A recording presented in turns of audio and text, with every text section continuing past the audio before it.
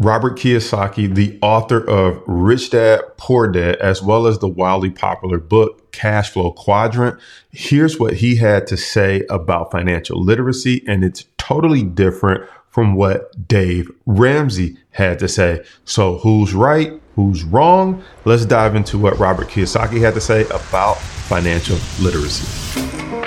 Do you feel like you were meant to live a life of financial abundance? Like you know your money is supposed to work harder for you than you work for it? Maybe you heard about the stock market and the new millionaires being created and wonder, why not me? Maybe you want to invest in the stock market, but you don't know where to start. Maybe you have a 401k or an IRA, but you want to enjoy your money now, not just in retirement. Maybe you've already had some success in the stock market, but you want to take it to the next level. Working for somebody else and watching free YouTube videos will only get you so far. To truly be financially free, it takes a strategic game plan, an investor's mindset, and a willingness to take calculated risks. When you're ready to get out of the rat race and onto the fast track, join us here where we break down how to manage money, how to navigate the stock and options market, and how to approach investing with the right mindset. I'm Jason Brown, stock market coach and options trader, and this is the Money Markets and Mindset Podcast. If you're not familiar with Robert Kiyosaki, he wrote the book Rich Dad, Poor Dad, and he wrote the book Cashflow Quadrant. And the book Rich Dad, Poor Dad was all about having two fathers, a rich one and a poor one.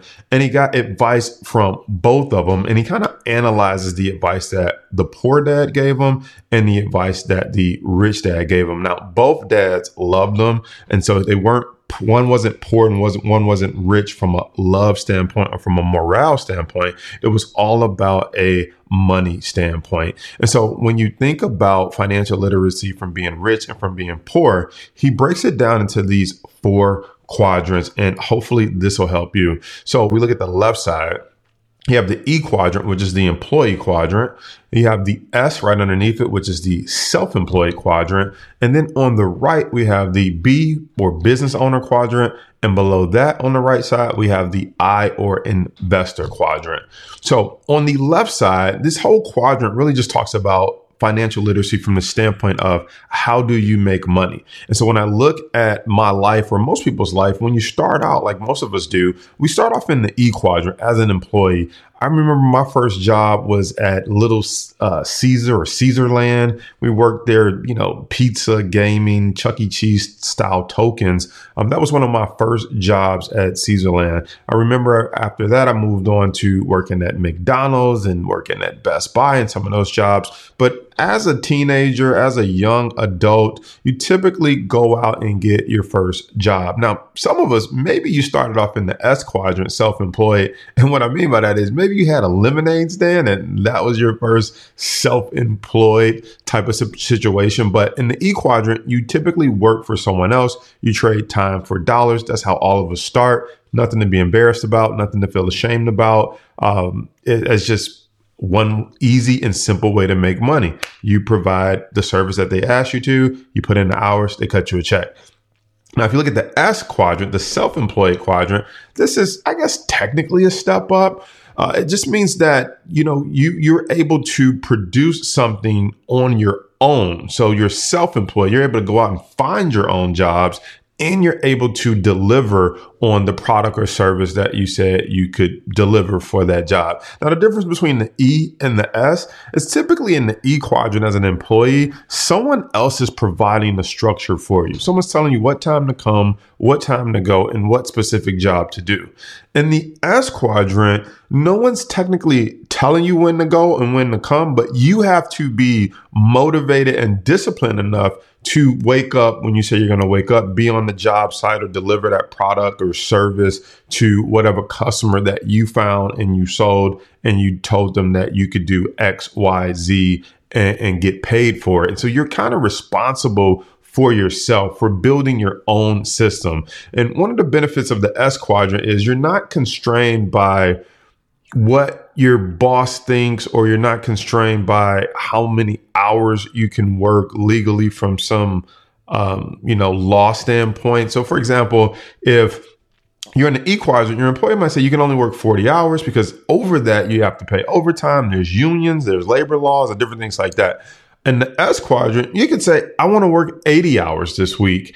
And there's no one really there to say you can or you can't work 80 hours. You can work as much as you want because you're self-employed. You don't have to answer to anyone. And because you're self-employed, there's also a good chance because you can work those extra hours, you can make, I won't say as much money as you want because you're limited to 24 hours in a day, but you're not restricted by saying I have to stop at 8 hours or I have to in a day, or you're not restricted by I have to stop at 40 hours in a week. And then there's not necessarily a limit to how many customers you can get depending on the product or service that you deliver. You're only limited by the fact that it's just you and it's 24 hours in the day. Now, from a financial literacy standpoint, Robert Kiyosaki says the left side, the E and the S quadrant are not quadrants to get rich in. If you want to get rich or you want to get wealthy, you need to go over to the B and the I quadrant. Now, I know that everyone watching this video doesn't necessarily want to be rich, doesn't necessarily want to be wealthy, but maybe you just want to look at a different way of earning money. Maybe you just want to be a little bit more comfortable than you are. There's some things you should consider on the B and the I side. So let's talk about the B and the I side right now. So the B side is the business ownership quadrant on the B side. And that means you either bought a system, and the way you could buy a system, you can buy into a car wash. You could buy into a franchise like a McDonald's, for example, if you have enough money to do that. You're buying someone else's system. Another popular way to buy into a system is to join a network marketing group or a MLM, multi-level marketing group. And so you're buying into their system, you're selling their product. You don't have to create the product. You don't have to create the system. They say, here is how we run it. Here's what we found to be the best. Now you go do it in your local area and build a team if it's network marketing, or here's what you go do in your local area for your McDonald's, and you dominate that street corner and sell as many hamburgers as possible. So that's the business owner quadrant. The also powerful thing about the business owner quadrant is where leverage finally comes in from a financial literacy standpoint. You see, on the left, on the E and the S, you're limited by hours and time in the day. Well, on the B side, as a business owner, for example, that McDonald's can be open 24 hours a day. So now that opens up leverage for that business owner to be able to make money 24 hours a day, because now that business owner has people working for him or her that can also generate revenue around the clock. Again, assuming it's a business like a McDonald's where it's open 24 hours. But more modern times, you can also think about businesses like an e-commerce store on eBay or an e-commerce store on Amazon, where people could be shopping around the world 24 hours a day. And you could be making money while you're asleep if they're shopping on your Amazon store. So that's another, way that you can get into the business owner quadrant. There's so many different ways, but what's the takeaway is that the power is that you have the leverage of other people. You also have a system that you either created or you bought into that is now working for you, and you have the ability to make money around the clock. Now, below the B quadrant is the I quadrant, which is the investor quadrant. And Robert Kiyosaki says that's where everyone technically gets rich. By the way, if you're enjoying this video, give it a thumbs up and consider subscribing to watch more videos just like this one. In the I quadrant, this is where your money makes money for you, the investor quadrant. Whether you're taking money and investing it in real estate, whether you're taking money and you're investing it in the stock market, you're buying income producing assets with your money that then goes out and gets more money and comes back into your bank account in the form of a rent payment, in the form of a dividend check if it's stocks, or in the form of capital gains if the property appreciated or the stock appreciated and you're able to sell it for more than you purchased it for. Now, this level offers the ultimate financial literacy hack or step up, is because in the B quadrant, employees can get sick, your business can go bankrupt. There are things that could happen out of your control. In the B quadrant, a global pandemic could hit again and could shut your business down. But in the I quadrant, there's not really much that would shut down the stock market. Even in times are bad, there's always something that you can do in the stock market. That's one of the reasons I love playing in that industry, because if the market is down, You could use put options to make money from stocks falling. If the market is good, you could obviously buy stocks. If you don't have that much money, you could get involved with options and control some of the more expensive stocks and leverage a small account. There's so many opportunities in the I quadrant. The other thing about the I quadrant is your money doesn't get sick. Your money doesn't take a vacation. Your money doesn't even really talk back. And that is one of the best places where you can multiply. You can have the power of compounding interest working in your favor. Meaning if you have $5,000 in the account and you make $2,000 one year, well, you go into the next year with $7,000. And so now that $7,000 may make $5,000. So you see it over doubled what you made the previous year. And now you can go into year 3 with,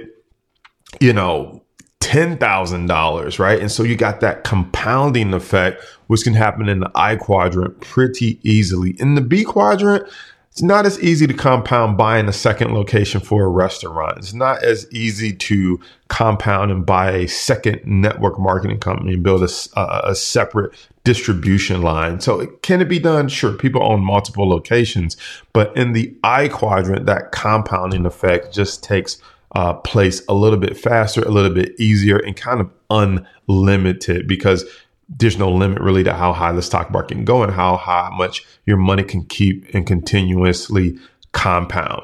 So when you take a look at the cash flow quadrant, E, employee, S, self-employed, business owner is the B quadrant, I is investor. How does this contrast from what Dave Ramsey teaches? Because we just talked all about Robert Kiyosaki. Well, Dave Ramsey kind of teaches more so the opposite of Robert Kiyosaki. Robert says, get to the B and the I quadrant as quick as you can. Dave Ramsey more so says, no, wait before you start investing. Be a good employee. Go ahead and pay off all your debts. Go ahead and take your money and don't use credit cards. Just pay everything cash.